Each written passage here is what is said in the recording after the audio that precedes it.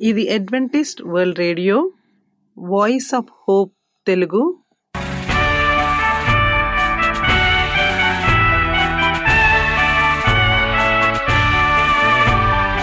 ప్రపంచమంతా క్రైస్తవ సందేశములు ప్రసారము చేయుచున్న అడ్వెంటిస్ట్ మీడియా కేంద్రము. ఈ జీవన జ్యోతి కార్యక్రమమునకు ప్రేమపూర్వకముగా ఆహ్వానించుచున్నాము. ఈ జీవన జ్యోతి కార్యక్రమము ద్వారా మీరు చూపించుచున్న ప్రేమ లేఖ వ్రాయటం ద్వారా, SMS పంపటం ద్వారా తెలియపరచగలరు. అందు నిమిత్తం మేము కృతజ్ఞతలు మీ అందరికీ చెప్పుచున్నాము. ప్రియమైన సహోదరి సహోదరులకు, నేడు మేము ప్రచారము చేయుచున్న సుమధుర గీతాలను, ఆధ్యాత్మిక సందేశములు మరియు బైబిల్ ప్రవచనములు. ప్రియమైన శ్రోతలకు ఈ కార్యక్రమము సుమధుర గీతముతో ప్రారంభించుచున్నాము.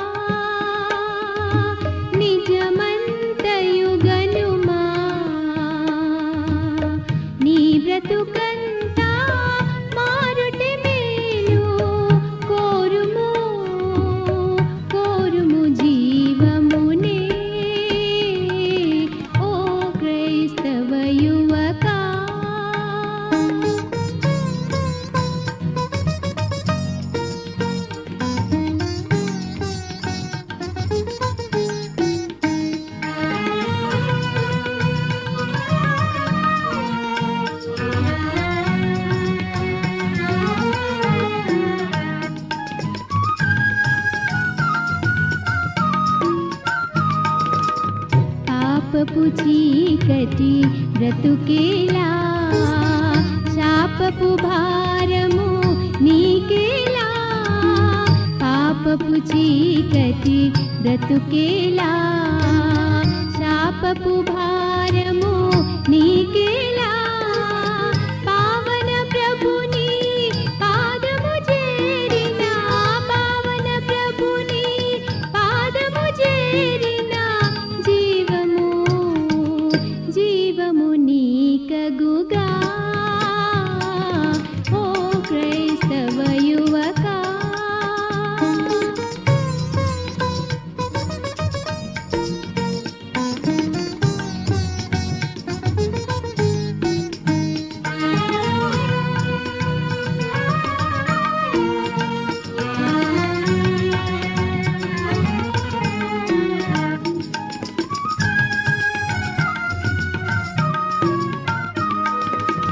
మారిన జీవిత తీరులలో మానుగా నీ ప్రభు సేవకురా. మారిన జీవిత తీరులలో మానుగా నీ ప్రభు సేవకురా. మహిమ కిరీటము మన ప్రభు సేవలో, మహిమ కిరీటము మన ప్రభు సేవలో ఘనముగా నీకగుగా. ఓ క్రైస్తవ యువకా, నిజమంతయు గనుమా. నీ బ్రతుకంతా మారుటి మేలు కోరుము, కోరుము జీవమునే. ఓ క్రైస్తవ యువకా. మా చిరునామా Adventist World Radio, Jeevan Jyoti, post box 1446, Poona 411037.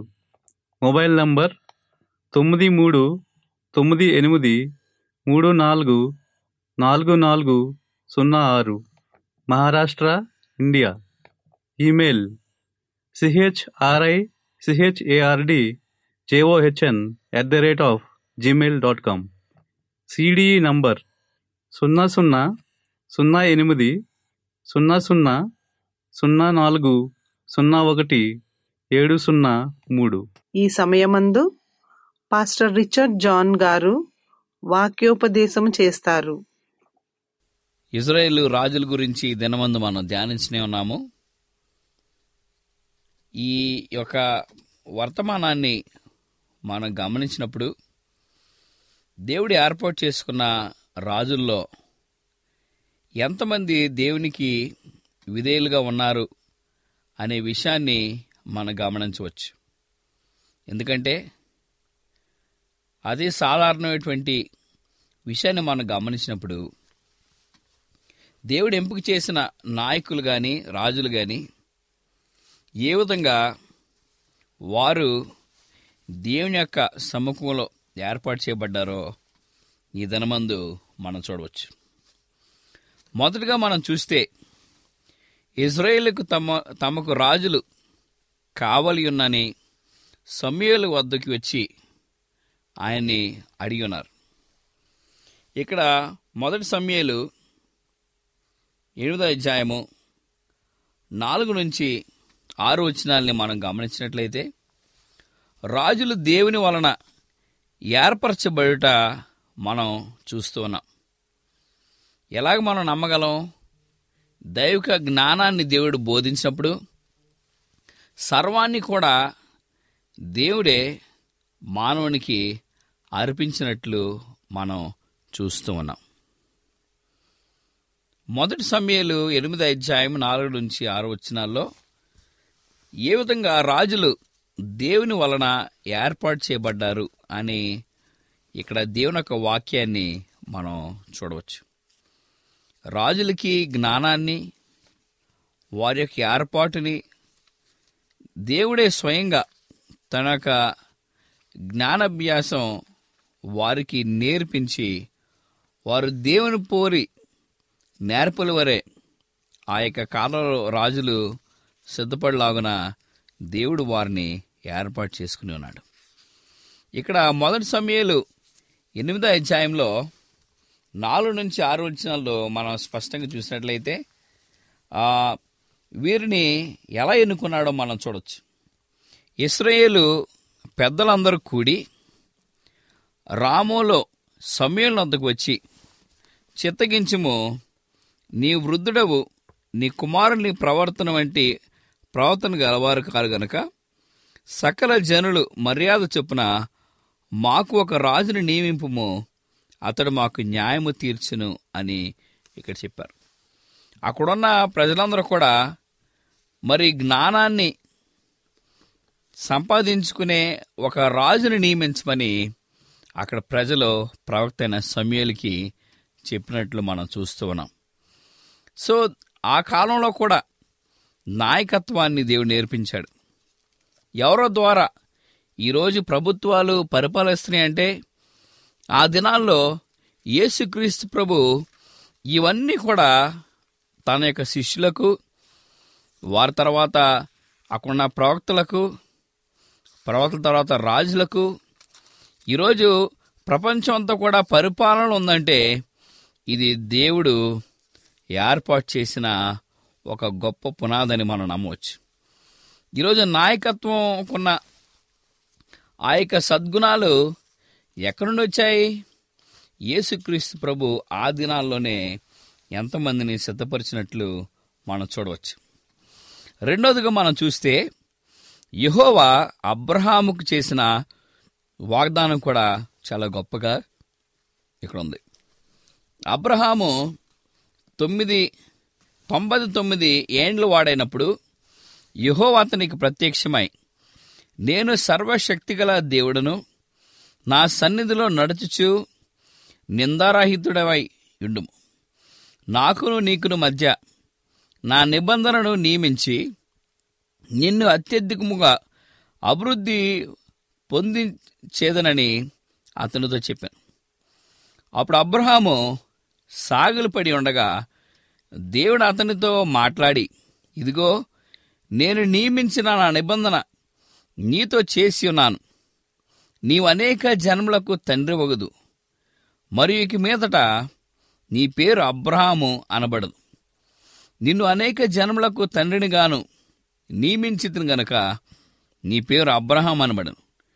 నీకు అత్యధికముగా సంతాన వృద్ధి కలిగజేసి నీలో నుండి జనములు వచ్చినట్లు నియమించదను, రాజులను నీలో నుండి వచ్చెదరు అనే వాక్యాన్ని ఇక్కడ మనం చూస్తున్నాం. సో అబ్రహాము సంతానాన్ని దేవుడు ఆశీర్వదించాడు. ఆ సంతానం నుంచి నాయకులను దేవుడు ఎన్నుకున్నాడు, రాజులను ఎన్నుకుని ఉన్నాడు. ఇజ్రాయెల్ జనాంగాన్ని మరి సరైనటువంటి జ్ఞానంలో పరిపాలించాల్సిన బాధ్యతని యెహోవా దేవుడు అబ్రహాము ద్వారా నియమించినట్లు మనం చూస్తూ ఉన్నాం. తర్వాత ఏమని చెప్తున్నాడు? నేను నీకును నీ తరము తర్వాత నీ సంతానమునకు దేవుడనే ఉండినట్లు నాకును నీకును నీ తర్వాత వారి తరములలో నీ సంతతికి మధ్య నా నిబంధన నిత్య నిబంధనగా స్థిరపరిచేదను. నీకును నీ తర్వాత నీ సంతతికిని నీవు పరదేశివై ఉన్న దేశమును అనగా కానాను దేశమంతటిని నిత్య స్వాస్థ్యముగా ఇచ్చి వారికి దేవుడనై ఉందునని అతనితో చెప్పాను. ఈరోజు దేవుని యొక్క సంఘానికి నాయకత్వాన్ని ఎందుకు దేవుడు ఎన్నుకుని ఉన్నాడు? ఎందుకంటే సర్వ జ్ఞానాన్ని బోధించి తన యొక్క సేవ కొనసాగించాలని దేవుని సంకల్పం ఉన్నది. ఆ దినాల్లో అబ్రహాముకి ఏ విధంగా వాగ్దానం చేస్తున్నాడు యెహోవా దేవుడు, ఈ దినాల్లో కూడా సంఘానికి నాయకులను ఎన్నుకుంటూ ఉన్నాడు. వారు రాజులో ఉంటూ ఉన్నారు, వారు పరిపాలిస్తూ ఉన్నారు. వారికున్న అత్యధికమైనటువంటి మరి ప్రాముఖ్యమైన విషయాల్లో వారు స్థితిలోనేమి, వారి యొక్క పదవుల్లోనేమి, వారి పరిస్థితులనేమి అన్ని సౌకర్యాలు వారికి దేవుడు ఏర్పాటు చేశాడు. అంతేకాదు ఆ అధికారానికి కావలసిన ఘనత కూడా దేవుడే వారికి ఏర్పాటు చేసినట్లు మనం చూస్తున్నాం. మరి ఈ దినాల్లో కూడా మరి యెహోవా దేవుడు ఏమని చెప్తున్నాడంటే, నేను నీకుని నీ తరము నీ సంతానము నుండి వచ్చే వారందరికి కూడా నేనే దేవుడిగా ఉండాలని ఆయన నియమించాడు. ఈరోజు సృష్టికర్త అయిన యెహోవా దేవుడు గనక ఆయన జ్ఞానాన్ని తన యొక్క అనుభవాన్ని మనకి నేర్పరచుకున్నట్లయితే మనం ఎటువంటి పరిస్థితిలో ఉన్నామో మనం చూడవచ్చు. తర్వాత అబ్రహాముకి ఏ విధంగా ఆశీర్వాదాన్ని ఇచ్చాడో, సౌలుకి ఏ విధంగా ఆ ప్రజల ద్వారా జ్ఞానాన్ని బోధించాడో, ప్రవక్త అయిన సమూయేలు మరి ఏ విధంగా గొప్పగా ఆశీర్వదించబడి ఉన్నాడో మనం చూడవచ్చు. తర్వాత చూస్తే యెహోవా సౌలును ఇశ్రాయేలు మీద రాజుగా నియమించినట్లు మనం దేవుని యొక్క వాక్యాన్ని మనము చదువుకోవచ్చు. ఇది కూడా మరలా మొదటి సమూయేలు గ్రంథంలోనే ఈ సౌలు నాయకుడిగా దేవుడు ఎన్నుకుని ఉన్నాడని స్పష్టంగా మనకి పరిశుద్ధ గ్రంథంలో రాయటం మనం చూస్తూ ఉన్నాం. మొదటి సమూయేలు గ్రంథం 9వ అధ్యాయంలో కొన్ని మాటల్లో ఇక్కడ దేవుడు ఏ విధంగా సౌలుని నియమించాడో మనం చూడవచ్చు. 15వ వచనం నుంచి మనం చూస్తే, సౌలు అచ్చటికి రేపు వచ్చినని యెహోవా సమూయేలునకు తెలియజేశాను. ఎట్లనగా, నా జనులు మొర నా యొద్దకు వచ్చెను, నేను వారిని దృష్టించి ఉన్నాను. కాగా ఫిలిస్తీయుల చేతిలో నుండి నా జనులను విడిపించుటకై నా జనులైన ఇశ్రాయేలు మీద వారిని అధికారినిగా అభిషేకించుటకును గాను రేపు ఈ వేళకు నేను బెన్యామీను దేశంలో నుండి ఒక మనుష్యుడిని యొద్దకు రప్పించెదను. అప్పుడు సౌలు సమూయేలునకు కనబడగానే, యెహోవా ఇతడే, నేను నీతో చెప్పిన మనిషి ఇదిగో, ఇతడే నా జనులను ఏలునని అతనితో చెప్పాను. ఇక్కడ ప్రవక్త అయిన సమూయేలు గుర్తించాడు, ఇదిగో యెహోవా దేవుడు సమూయేలుని పంపించి, నీవు ప్రవక్తగా ఉన్నావు కాబట్టి ఇజ్రాయేల్ జనాంగాన్ని నడిపించే ఒక వ్యక్తి అక్కడ ఉన్నాడు, ఆయన నిన్ను వెళ్ళి రాజుగా అభిషేకించమని సమూయేలుకి ప్రకటన చేశారు యెహోవా దేవుడు. ఇక్కడ మనం గమనించినట్లయితే మరి ఏ విధంగా సమూయేలు ఆ యొక్క బాధ్యతలను సౌలు భుజం మీద పెట్టినారో మనం చూడవచ్చు. మొదటి సమూయేలు గ్రంథం 10వ అధ్యాయం 1వ వచనంలో, అప్పుడు సమూయేలు తైలపు బుడ్డి పట్టుకొని సౌలు తల మీద తైలము పోసి అతని ముద్దు పెట్టుకుని, యెహోవా నిన్ను అభిషేకించి తన స్వాస్థ్యం మీద అధిపతిగా నియమించున్నాడు అని చెప్పి ఇలాగూ సెలవిచ్చెను. చూసారా, ఇక్కడ ప్రవక్త అయిన సమూయేలు అక్కడ నూనె తీసుకుని ఆయన తల మీద ఉంచి అభిషేకించి ప్రార్థన చేసి పరిశుద్ధాత్మ సహాయము సౌలుతో ఉండునుగా కానీ ప్రవక్త అయిన సమూయేలు ఇక్కడ చెప్పటం మనం చూస్తున్నాం. ప్రియమైన వారలారా, మరి సమూయేలుకి ఇచ్చిన బాధ్యతనే మరి సౌలు సక్రమంగా చేస్తున్నాడని మనం నమ్మవచ్చు. ఎందుకంటే సమూయేలు కేవలం అభిషేకించడమే కాదు, సౌల్ని ఆయనకి కొన్ని గుర్తింపులు, కొన్ని హెచ్చరికలు, కొన్ని విషయాలు బోధించి వెళ్ళినట్లు కూడా దేవుని యొక్క వాక్యంలో మనము చూడవచ్చు. సో ఏ విధంగా దేవుడు మనుషులను ఎన్నుకుంటున్నాడో ఇక్కడ మనము చూస్తూ ఉన్నాం. తర్వాత దావీదు మహారాజుగా యెహోవా ఆయనను నియమించినట్లు మనం చూడవచ్చు. సమూయేలుని నియమించాడు. అబ్రహాము ఆశీర్వాదంతో రాజులను దేవుడు ఏర్పాటు చేస్తున్నాడు. మరి సౌలుని రాజుగా దేవుడు ప్రవక్త అయిన సమూయేలు ద్వారా ఆయన అభిషేకించినట్టు చూస్తున్నాము. తర్వాత దావీదు మహారాజు కూడా దేవుని ప్రియబిడ్డగా ఎన్నుకొనబడి ఉన్నాడని ఇక్కడ మనము చూడవచ్చు. ఎక్కడుంది పరిశుద్ధ గ్రంథంలో? 2వ సమూయేలు గ్రంథం 7వ అధ్యాయము 18 నుంచి 29 వచనాల్లో ఇక్కడ దావీదు మహారాజును కూడా అభిషేకించినట్లు మనం చూడవచ్చు. దావీదు రాజు లోపల ప్రవేశించి యెహోవా సన్నిధిని కూర్చుండి ఇలాగు మనవి చేశాను, నా ప్రభు యెహోవా, ఇంతగా నీవు నన్ను హెచ్చించుటకు నేను ఎంతటి వాడను? నా కుటుంబం ఏ పాటిది? ఇంత హెచ్చుగా చేసినదంతయు నీ దృష్టికి కొంచెమై, మానవుల పద్ధతిని బట్టి బహుకాలము జరిగిన తరువాత నీ దాసుడనైన నా సంతానం నాకు కలుగుబోదని గూర్చి నీవు సెలవ ఇచ్చి ఉన్నావు. తర్వాత ఏముంది? దావీదు ఇశ్రాయేలు అందరి మీద రాజై తన జనులనందరినీ నీతి న్యాయములు బట్టి ఏలుచుండెను. సెరూయా కుమారుడుగు యాయోబు సైన్యమునకు అధిపతి అయి ఉండెను. అహీలూదు కుమారుడుగు యెహోషాఫాతు రాజ్యపు దస్తవేజుల మీద నుండెను. అహితుబు కుమారుడుగు సోదోకును, అబ్యాతారు కుమారుడుగు అహీమలేకును, యాజకులు సెరియా లేఖికుడు యెహోవదు కుమారుడుగు బెన్యాయు కేర్తీయులకును పెలతీయులకును అధిపతి దావీదు కుమారులు సభా ముక్కులుగా దేవుడు చేశాడు. చూసారా, దావీదు నీ రాజుగా ఎన్నుకోవటమే కాదు గాని తన యొక్క సంతానాన్ని కూడా దేవుడు జ్ఞాపకం చేసుకున్నట్లు దేవుని యొక్క వాక్యంలో మనము చూస్తున్నాం. సో ప్రియమైన వారలారా, ప్రతి పరిస్థితిలో దేవుడు ఆయన ఏర్పాటు చేసుకున్న వారిని నియమించినట్లు ఇక్కడ మనం చూస్తున్నాం. సో యెహోవా దేవుడు ఏ విధంగా దావీదుకి జ్ఞానాన్ని బోధించాడో ఇక్కడ ప్రవక్త అయిన దానియేలుకు కూడా జ్ఞానాన్ని బోధించాడు. మరి ఆ అన్య దేశంలో ఒక ప్రవక్తగా, ఒక నాయకుడిగా దానియేలు మరి కొన్ని సవాళ్లు ఎదుర్కొని అక్కడ దేవుని యొక్క సత్యాన్ని బోధించాడంటే దేవుని యొక్క సహాయము ఎంత హెచ్చుకున్నదో మనము చూడవచ్చు.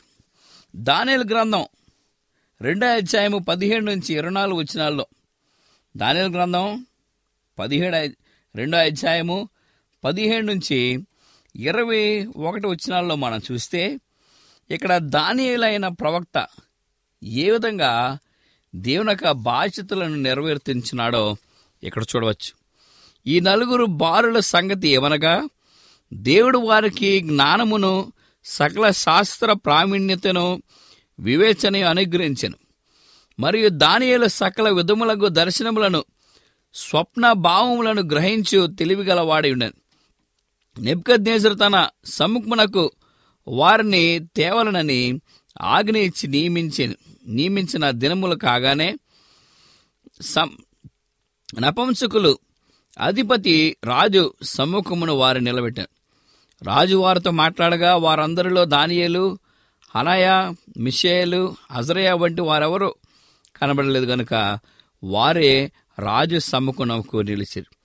రాజు వీరి వద్ద విచారణ చేయగా జ్ఞాన వివేకముల సంబంధమైన ప్రతి విషయంలో వీరు తన రాజ్యమంతటి నుండి శకున గ్రాండ్ కంటే, గారడి విద్య గలవారందరికంటేను 10 అంతల శ్రేష్ఠుడని తెలియబడను. ఈ దానియేలు కోరేషు ఏలుబడిలో మొదటి సంవత్సరం వరకు జీవించెను. చూసారా, దానియేలుని దేవుడు ఏ విధంగా ఆశీర్వదించినాడో మనం చూడొచ్చు. ఆశీర్వదించడమే కాదు కానీ ఇక్కడ దేవుని యొక్క ఏర్పాటులో ఏ విధంగా దానియేలు ఒక ప్రవక్తగా, షడ్రక్, మేషక్, అబేద్నెగోలు వారి స్నేహితులుగా దేవుడు నియమించుకున్నాడు. మనందరికీ తెలుసు, ఎప్పుడైతే వారు అగ్నిగుండంలో నెబుకద్నెజరు రాజు ఆజ్ఞాపించినాడో అగ్నిగుండంలో గొప్ప అద్భుతం జరిగి ఉన్నదని నెబుకద్నెజరే కల్లారా చూశాడు.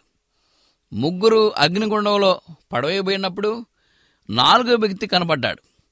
ఆ 4వ వ్యక్తి నిజమైనటువంటి దేవుడని గుర్తించాడు. అగ్నిలో వేసినప్పుడు మానవులు మనం ఏమైపోతాము? ఆ అగ్ని జ్వాలల ద్వారా మనం కాలిపోతాం, మసైపోతాం, బూడిదైపోతాం.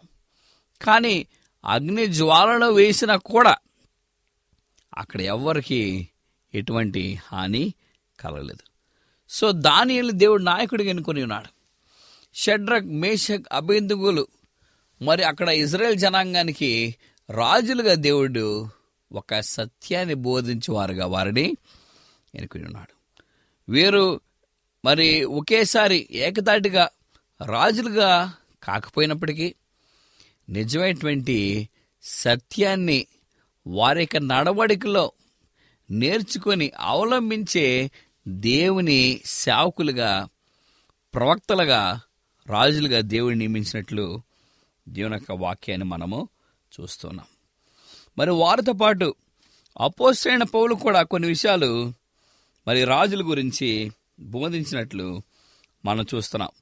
అపోస్తలుడైన పౌలు దేవుని యొక్క వాక్యంలో మనం చూస్తే రోమీయులకు రాసిన పత్రిక 13వ అధ్యాయంలో, రోమీయులకు రాసిన పత్రిక 13వ అధ్యాయంలో ఈ మాటలో ఆయన రోమీయులకు బోధిస్తూ ఈ మాటలు వారు చెప్పినాడు. రోమీయులకు రాసిన పత్రిక 13వ అధ్యాయంలో మొదటి 7 వచనాలు, ప్రతి వాడును పై అధికారులకు లోబడి ఉండవలను, ఏలైనగా దేవుని వలన కలిగినది తప్ప మరి ఏ అధికారము లేదు. ఉన్న అధికారములు దేవుని వలనే నియమింపబడి ఉన్నవి. కాబట్టి అధికారమును ఎదిరించువాడు దేవుని సమయమును ఎదిరించున్నాడు. ఎదిరించువారు తమ మీదకి తామే శిక్ష తెచ్చుకుందరు. ప్రభుత్వము చేయవారు చెడ్డ కార్యములే గాని మంచి కార్యములకు భయకారులు కారు. నీకు మేలు కలుగుటకు అధికారులు దేవుని పరిచారకులు. వారికి భయపడక ఉండకోరితివా? మేలు చేయము, అప్పుడు వారి చేత మొప్పు పొందుదువు. నీవు చెడ్డది చేసిన ఎడల భయపడము. వారు ఊరికేయు ఖడ్గము ధరింపరు. కీడు చేయవాని మీద అగ్రహము చూపిటకై వారి ప్రతీకారము చేయు దేవుని పరిచారకులై ఉన్నారు. ఇక్కడ అపోస్తలుడైన పౌలు చెప్పినాడు, అధికారిని మరి ఏ విధంగా దేవుడు ఆశీర్వదించాడు, అధికారులుగా ఉండి దేవుని యొక్క పనిని ఏ విధంగా నడిపించాలని బోధించాడు. మరొక గొప్ప అధికారి ఉండి నీవు తీసుకోవాల్సిన ఈ యొక్క నియమాలు ఏమై ఉన్నాయని నీవు గుర్తించాలి. ప్రేమేంటి వాళ్ళారా, మరి దినమందు మనం చూసినాము ఏ విధంగా దేవుని యొక్క అనుగ్రహంలో ఇవన్నీ కూడా జరిగి ఉన్నాయని మనం చూడవచ్చు. మోషే ద్వారా దేవుడు మాట్లాడాడు, సమూయేలు ద్వారా దేవుని యొక్క నాయకత్వాన్ని ఎన్నుకుని ఉన్నాడు. అబ్రహాం ద్వారా వారి యొక్క సంతానాన్ని దేవుడు బలపరిచినట్టు మనం చూస్తున్నాం. ప్రవక్త అయిన సమూయేలు సౌలుని రాజుగా చేసినట్లు మనం చూస్తున్నాం. తర్వాత దావీదు మహారాజుని చేశాడు దేవుడు రాజుగా. అక్కడున్న సొలొమోనుని దేవుడు రాజుగా చేస్తున్నాడు. అపోస్తలుడైన పౌలు చెప్పినాడు, అధికారులకి ఏ విధంగా మనం లోబడి జీవించాలో ఇక్కడ వివరించినాడు. సుప్రీమెంట్ వార్లారా, మనం తెలుసుకోవాల్సిన గొప్ప సత్యం ఏమిటంటే, దావీదు మహారాజు కూడా కొన్ని తప్పులు చేసిన ఇజ్రాయెల్ జనాంగానికి మంచి రాజుగా నియమించబడి ఉన్నాడు. తదుపరి మనం తన యొక్క జీవితాన్ని మనం చూస్తున్నాం. సవాళ్ళు ఎదుర్కొన్నాడు, కష్టాలు ఎదుర్కొన్నాడు, శాపాన్ని కూడా తన నాయకత్వ జీవితంలో కుటుంబంలో చూశాడు. ఎవరి ద్వారా ఎన్ని కూడా తన యొక్క గమనంలో వచ్చింది? దావీదు మహారాజు పాపం చేయటం ద్వారా. కానీ పశ్చాత్తాపడ్డాడు, ఒక గొప్ప నాయకుడిగా తీర్చిదిద్దుకున్నాడు, రాజ్యంలో ఉన్న వారికి గొప్ప సేవను అందించాడు. దావీదు ఒక గొప్ప సూత్రముగా నిలబడ్డాడు. సో ప్రియమైన వాళ్ళారా, దేవుడు ఎన్నుకున్న రాజులు, నాయకులను దేవుడే స్థిరపరుస్తాడు. వారి ద్వారా సేవ గంభీరంగా జరగాలని దేవుని యొక్క ఉద్దేశము ఉన్నది. ఈ యొక్క మాటల ద్వారా ఈ వర్తమానాన్ని దేవుడు దీవించి ఆశీర్వదించుగాక. మా ప్రియ పరలోక తండ్రి, ఈ దినమందు ప్రభువా నీ యొక్క వాక్యాన్ని మేము వినటానికి మాకు ఇచ్చిన అవకాశం బట్టి నీకు వందనాలు చెల్లిస్తాం. నీ కృపను బట్టి ప్రభువా మీరు మమ్మల్ని బలపరచండి. నీ అధికారంలో మీరు మమ్మల్ని నడిపించి నీ కృపా వాత్సల్యాన్ని తండ్రి మీరు మాకు ప్రబోధించమని, నీ కృపతో మమ్మల్ని బలపరిచి నడిపించమని, నీ ఆశీర్వాదాన్ని తండ్రి మీరు మాకు దయచేసి ఇవ్వమని యేసుక్రీస్తు నామమున ప్రార్థించి ఇచ్చినాం తండ్రి. Amen.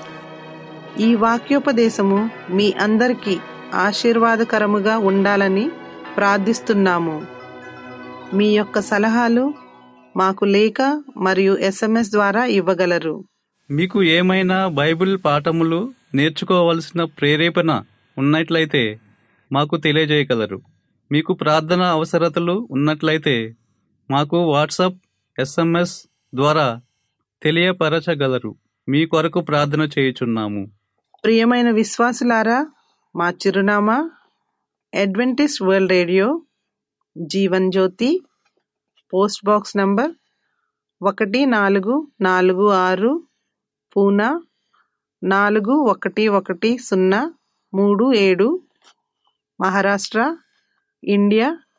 Mobile number 9339344406. Email CHRICHARDJOHN@gmail.com.